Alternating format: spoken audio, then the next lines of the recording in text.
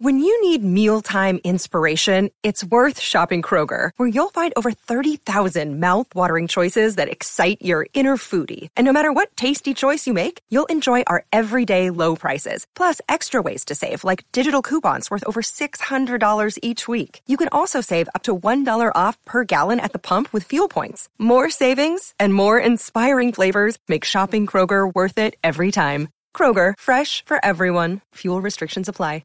I'm Sam Keir, host of Hitman for Hire, a year in the life of a franchise cricketer. For the past 12 months, I've been talking to T20 star David Visa, getting his take from behind the scenes at the IPL, the 100 and the rest of the world's biggest leagues. That's the don't nearly view system deal. There's no ways in my mind that was up. These guys don't know how to win at this stage. He had his driver pick him up in his Bentley. People start chanting your name. You kind of have to pinch yourself. Hitman for Hire, a year in the life of a franchise cricketer. Listen now, wherever you get your podcasts. Sport Social.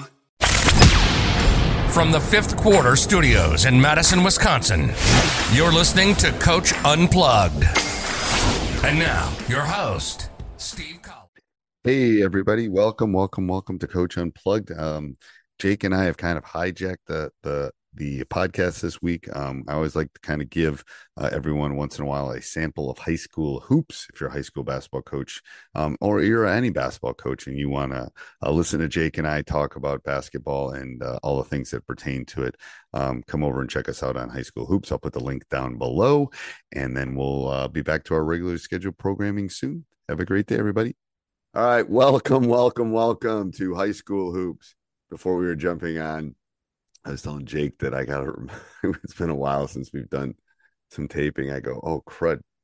I hope I remember everything to get started. I got my mental checklist right here. I have our sponsors written down. You got everything? Okay. Yep. So you want to start with your sponsors. Our first sponsor is Dr. Dish. Dr. Dish. We love Dr. Dish. I actually have a meeting with Dr. Dish coming up. I'm so excited. Hey, I'm going to tell you a story about Dr. Dish. First of all, mention me, mention our podcast, mention anything. They'll give you $450 off and they'll take really good care of you. I'm going to tell you. So obviously they gave me really good customer service before they were sponsored, but let me tell you, it was like almost instantaneous. I needed two things. I needed, it was weird. You know, the rim, the metal thing that goes around the rim that you hook in to tell it makes and misses. It cracked on the seam. So I sent them a picture. And then one of my nets, you know, the nets are like squares about inch by inch. Two of the nets are starting to frail. So I said, hey, man, can you help me out with this? Blah, blah, blah. I think within a day or two, I had both of them on my front step. It was crazy. And the metal one was crazy because it's like, now I can tell you from someone that owns it wasn't from overuse. Wasn't like my shooting machine was being overused. It should have been, but it wasn't. But anyway, great customer service. So go over and check them out. Tell them I sent you. They'll take really good care of you. And then also go over and check out teachhoops.com for coaches who want to get better. I'm dealing with a programmer. I'm doing some big shifts. I'm getting rid of all semi-annual and annual memberships are going away. It's going to be monthly, or it's going to be my master sale where you're going to get not only Teach Hoops, but you're going to get full season access, and then you're going to get my full library. It's going to be everything. So there's going to be basically two choices when this thing is done. Not sure when it's going to be done because I'm not a computer programmer, but if you want to get in, you thinking about the yearly or semi-yearly or semi-annual one, or you're thinking about anything like that, I would jump in soon. Prices are going to also go up because I got to pay for the program. So it's not going in my pocket. It's going right to the stand, to the programmer. It's going to that or the IRS probably. Anyway, make sure you go over and check that out. One-stop shop. Hey, I'm going to tell you a Teach Hoops thing. Best thing ever. My 5th year coaching as a JV coach in Wausau. And Will, if you listen to this is for you. So I get an email. I have a member that's his name, Will Rife. And I go, I had a Will Rife. Long, lanky kid, blah, blah, blah. It's like, I wonder if that's the Will Rife that I coach that joined Teach Hoops.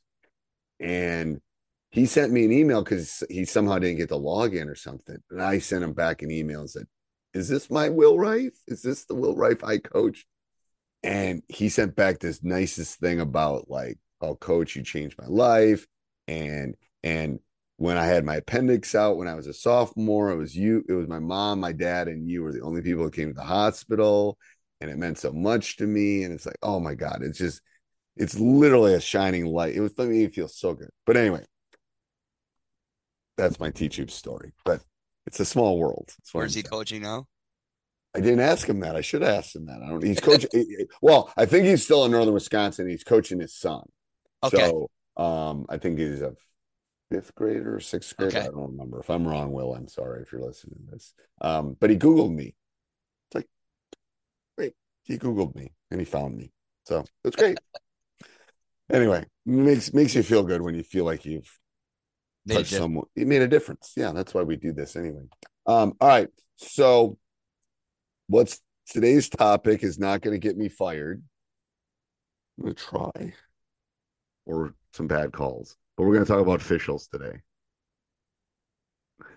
My perspective on officials has changed. I can definitely tell you that. Has had to. There is an official shortage. That is real. Because I seem to see the same officials over and over again. I don't know about you. Oh, yeah, all the time. It's like the same ones over and over and over and over and over. Anyway. And they're also getting overworked too. So they are. I think they are, and they're getting overworked by coaches too. And you know, I was talking to you before we came on air about my team. To be honest with you, I got so many things to worry about with my team. Maybe I think I was worse on officials when my team was really good. Because I didn't have anything else to worry about. Like, what am I going to tell Jerron to do? Right. You know, I was worried about the micro calls. And I think people spend not proportional, this is going to be the math teacher, amount of time on officials rather than their team. You know what I'm saying? I think they're spending 80% on the officials and 20% on their team, and it should be maybe 80% on your team and 20% on the officials. You know what I'm saying? Or I don't know what the percentage is. I would say that's kind of been my change. I would say, like, I have feel like I've had like maybe one interaction with an official in the first 10 games of the season, and it wasn't even that serious. But I will tell you that I think my captains have done a really good job. I have really good senior leadership this year, talking to the officials in a very polite manner. That makes things a lot easier. And I actually think that they really respect that when they come up in a respectful manner and ask the official things. I think what happens too, though, is when you're dealing with officials, you get caught up in being mad at the way they're calling it instead of getting your players to be adjusted of how they're calling the game. So I would say, like, last night we had a game and they were calling the game really tight, and I could sense that my team was getting frustrated. I probably should have took a timeout and just refocused them and kind of told them, all right, this is how they're calling the game. We got to adjust. We ended up with 3 starters with 2 fouls. We had to put some other players in, and it became a little bit hard on us. So I think sometimes that you have to look at officials of how they're calling the game, and you have to adapt as a coach instead of just barking and barking and barking. This is how they're going to call it, and you have to adjust within your coaching. Yeah, I think that's what I think. I think a lot of young coaches don't do that as much. I agree. I think that adjustment to the physicality, it's changed over my 35 years of coaching. It's like what they used to call and what they call now. Wow. Yeah. It's just, the whistle's different and the game is different, and you better adjust or you're going to become a dinosaur. Right. And to be honest with you got to remember, most of these guys were working in their accounting office,